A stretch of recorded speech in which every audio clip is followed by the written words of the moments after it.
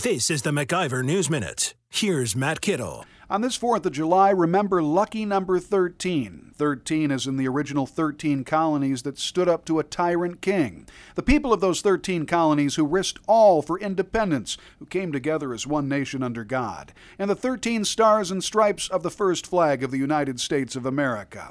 Has-been NFL quarterback Colin Kaepernick, he of the perpetually aggrieved, reportedly sees that founding flag as a symbol of oppression. He demanded Nike remove the iconic image from its latest sneaker brand. Nike complied, not wanting to offend. In doing so, Nike has discounted the real meaning of the Betsy Ross flag: liberty, self-governance, hope for all mankind.